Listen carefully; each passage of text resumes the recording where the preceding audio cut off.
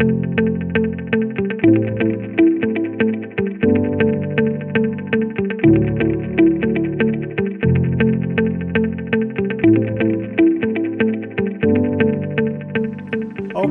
we will continue.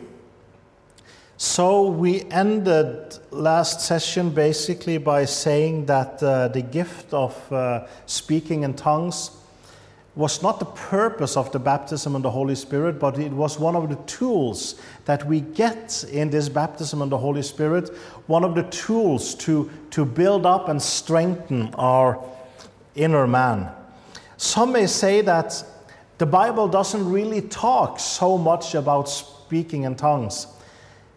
And I would say then you haven't really read the Bible carefully, because when I read the Bible, I see quite a lot of passages about speaking in tongues.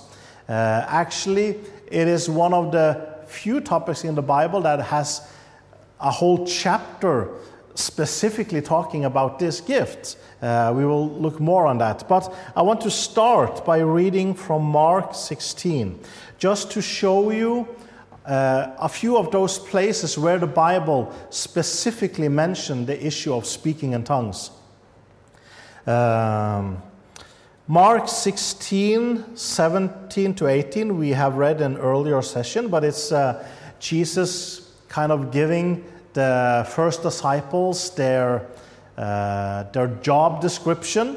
And he says in Mark 16, 17 to 18, "And these signs will follow those who believe. In my name they will cast out demons, they will speak with new tongues, they will take up serpents, and if they drink anything deadly, it will by no means hurt them. They will lay hands on the sick, and they will recover." Notice that Jesus said, they will speak with new tongues. He didn't say that they may speak with new tongues, or that some of those who believe will speak with new tongues, but others, they will not. No, he just say, they will speak with new tongues.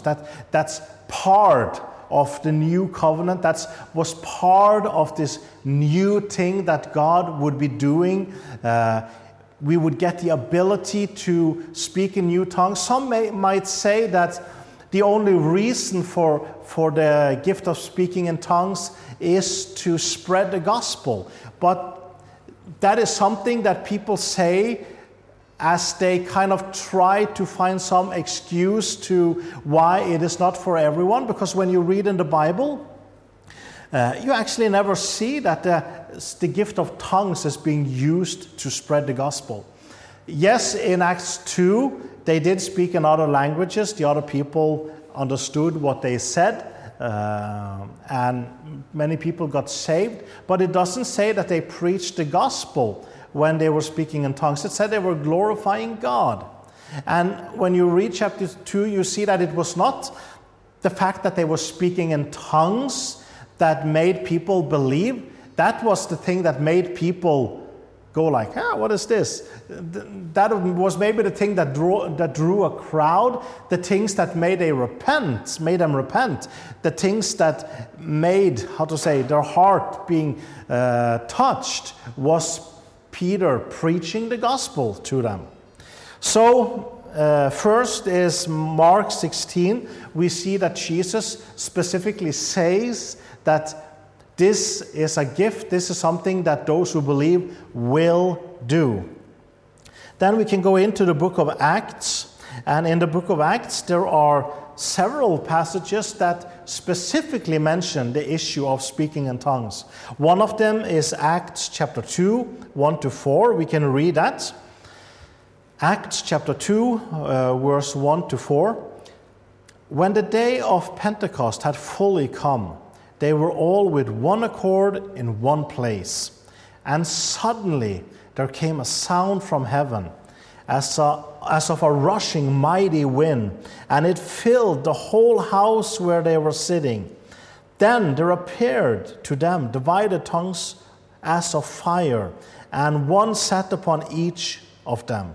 And they were all filled with the Holy Spirit and began to speak with other tongues as the Spirit gave them utterance. They were all filled with the Holy Spirit. What was the result of this? They began to speak with other tongues.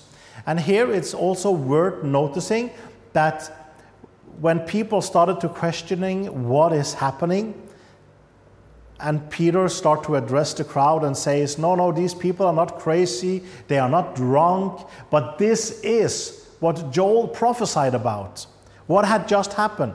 They had been filled with the Spirit and started to speak with new tongues. And what did Peter say? He said that this is that.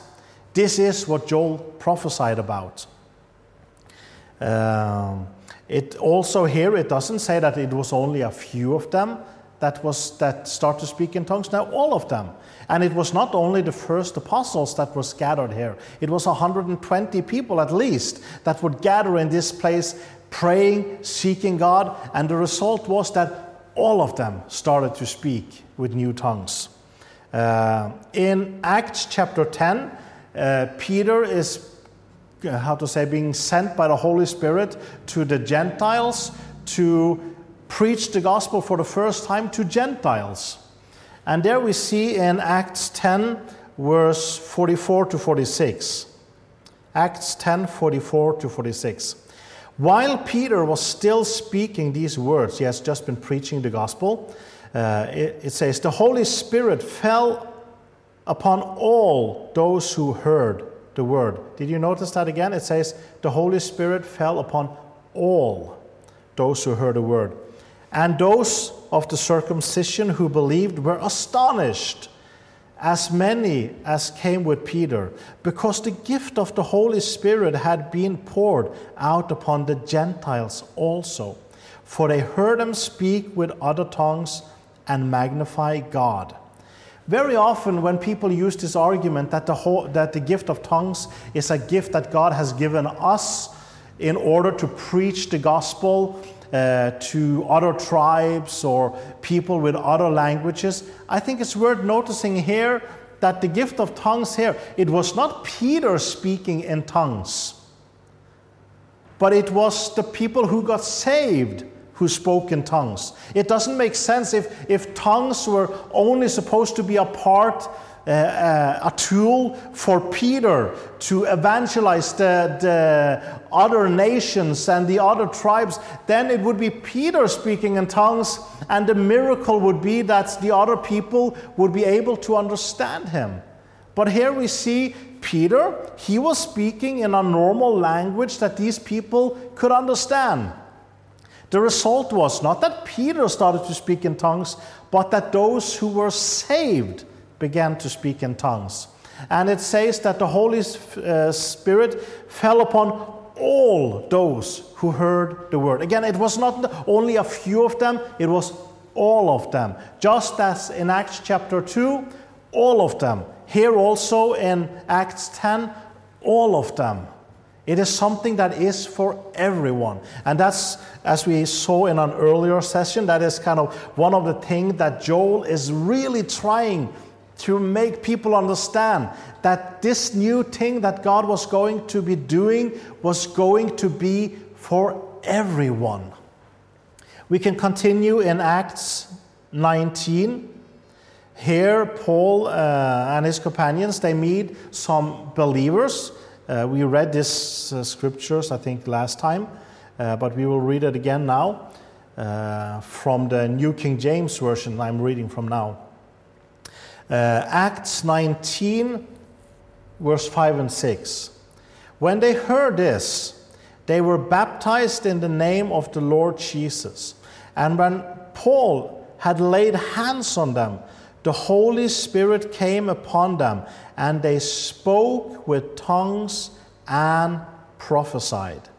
Interesting to see here that it separates speaking in tongues with the gift of prophesying. When they started to speak in tongues, it was obvious here that they also started to flow in the gift of prophecy, because as a result of being baptized in the Holy Spirit, starting to speak in tongues, they also started to prophesy.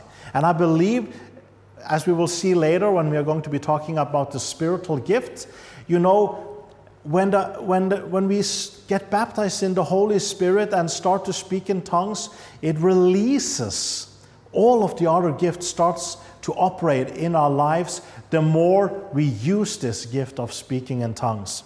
There are also other passages in the book of Acts that maybe doesn't use exactly the word speaking in tongues, but still from the context and from reading the other passages that talks about being filled with the Holy Spirit, we can understand that even though these passages doesn't specifically use the word tongues, it is theologically sound to assume that that is what happened. One of these places is Acts 8, when Philip goes to Samaria. And people get saved, they get baptized. The people in Jerusalem hear that Samaria have received the gospel. They send Peter and John so that they also will be filled with the Spirit. Again, as we talked about last time, these are two different experiences. So it says in Acts 8, 14 to 17, "Now when the apostle who were at Jerusalem heard that Samaria had received the word of God, they sent Peter and John to them, who, when they had come down, prayed for them that they might receive the Holy Spirit. So they were saved, but they had still not received the Holy Spirit, as we had read about in Acts chapter 2. And let me continue. For as yet he had fallen upon none of them. They had only been baptized in the name of the Lord Jesus. Then they laid hands on them, and they received the Holy Spirit." If you read chapter 8 here in context with chapter 2, which we already have been reading about, in context with chapter 10, which we also just have been reading, I think it's theologically safe to assume that what we read about here is the same kind of things happening.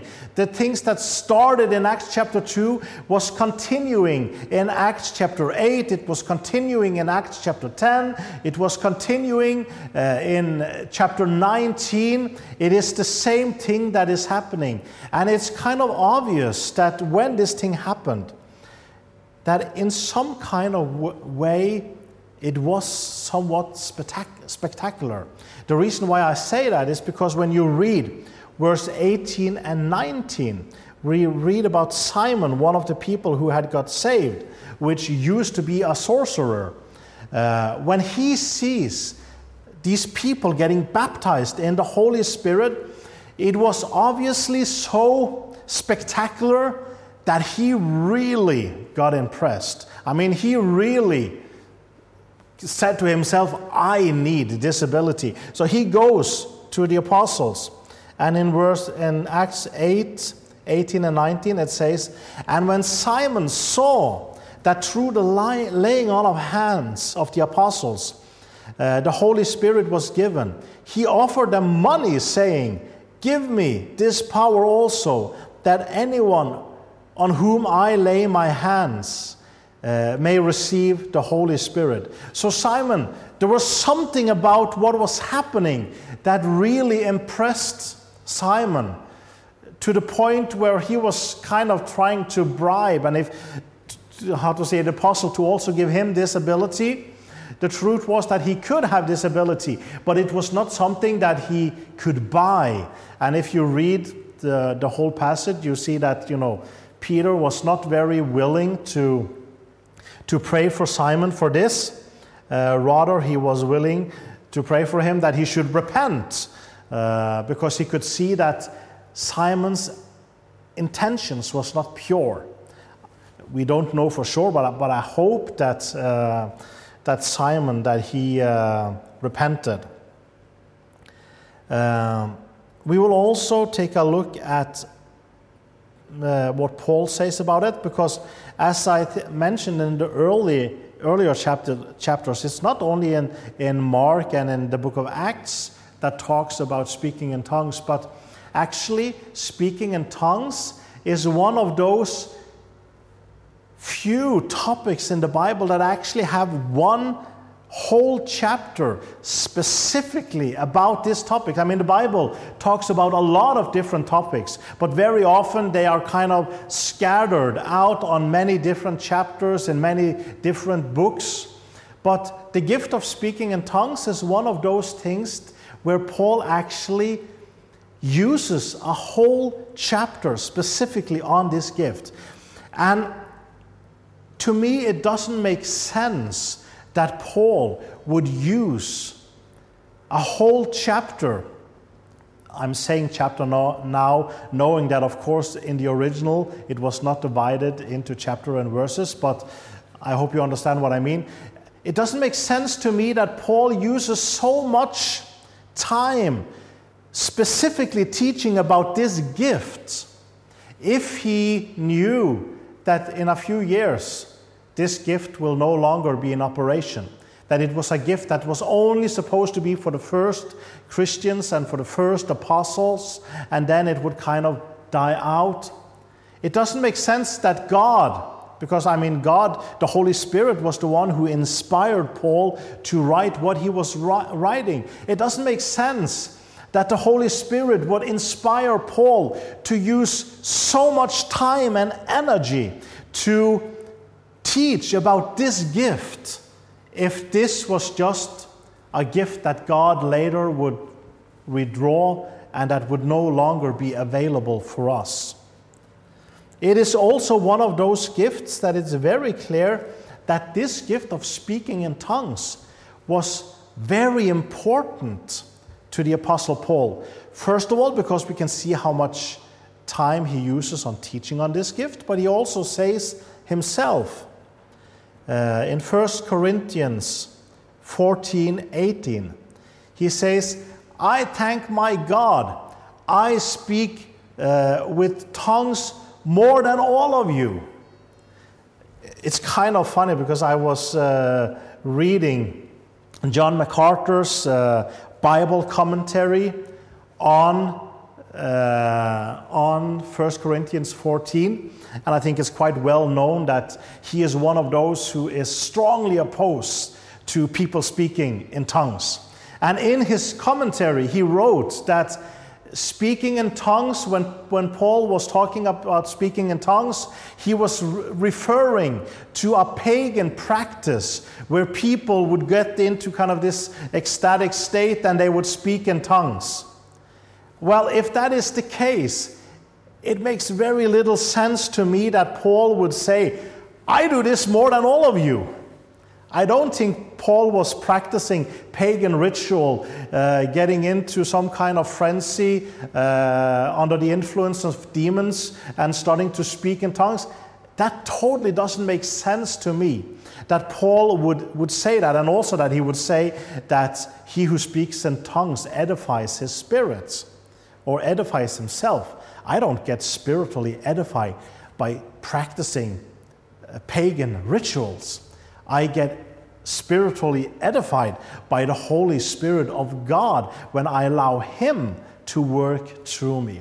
So we see that it's one of those gifts that meant a lot to Paul, and it's one of those things that Paul, according to himself, does more than any of the others that was there. And then we might wonder, was that why God used Paul so much? I remember I was listening to Catherine Kuhlman, and for those of you who don't know who she was, she is one of those healing evangelists who has been almost more than anyone else have been used mightily by God when it comes to healing. And she herself says very clearly it was the gift of the Holy Spirit that was her secret.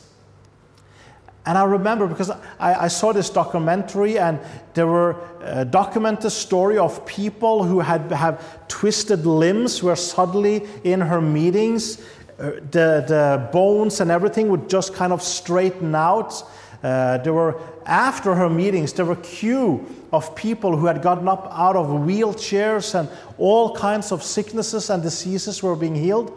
And she said she never preached if she didn't have at least 3 hours to speak in tongues. And then you kind of go like, do I use so much time before I preach?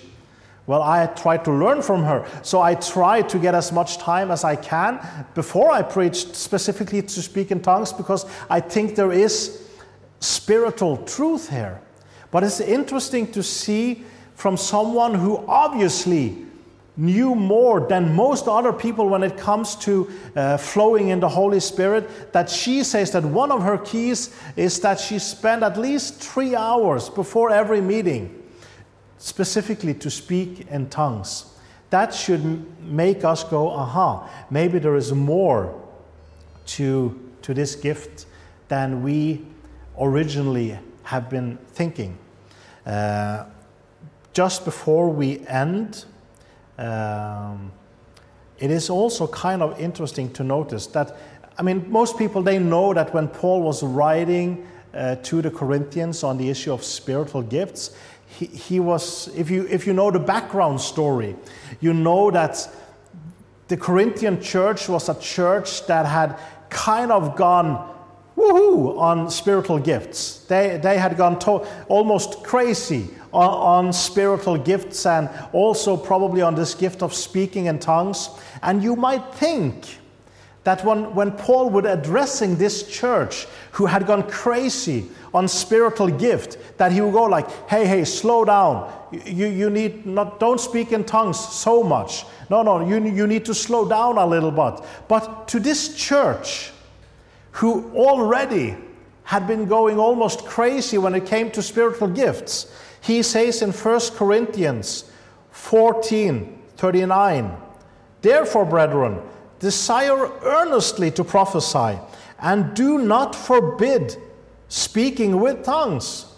I find that kind of interesting. In verse 1, he encourages them to desire earnestly to speak in the gift of the Spirit. Here he says, desire earnestly to prophesy, and he specifically says to this church, who already has been really, going crazy on spiritual gifts, he says, by the way, don't forbid anyone to speak in tongues. He had some words of corrections, but it's very clear at the same time, he was making sure that, don't think that I'm saying that you should hinder people in speaking tongues. No, don't forbid anyone to speak in tongues. But as we will continue to see when he, in 1 Corinthians 14, he does have some instructions on how to do it correctly, but we should never take those instructions as Paul trying to diminish the value of speaking in tongues, or trying to discourage people from speaking in tongues. Quite on the contrary, he is trying to make them see how important this gift is. But this gift needs to be put in the right context. And in the next sessions, we will continue to look that the Bible has different kinds of tongues. And if we mix what the Bible says about one kind of tongues into another kind of tongues, that we mix everything together, we will be confused. It's important to understand the different kinds of tongues that the Bible talk about, and how to use the different what is the right setting for the different kinds of tongues. But let us take a short break, and then we will continue again.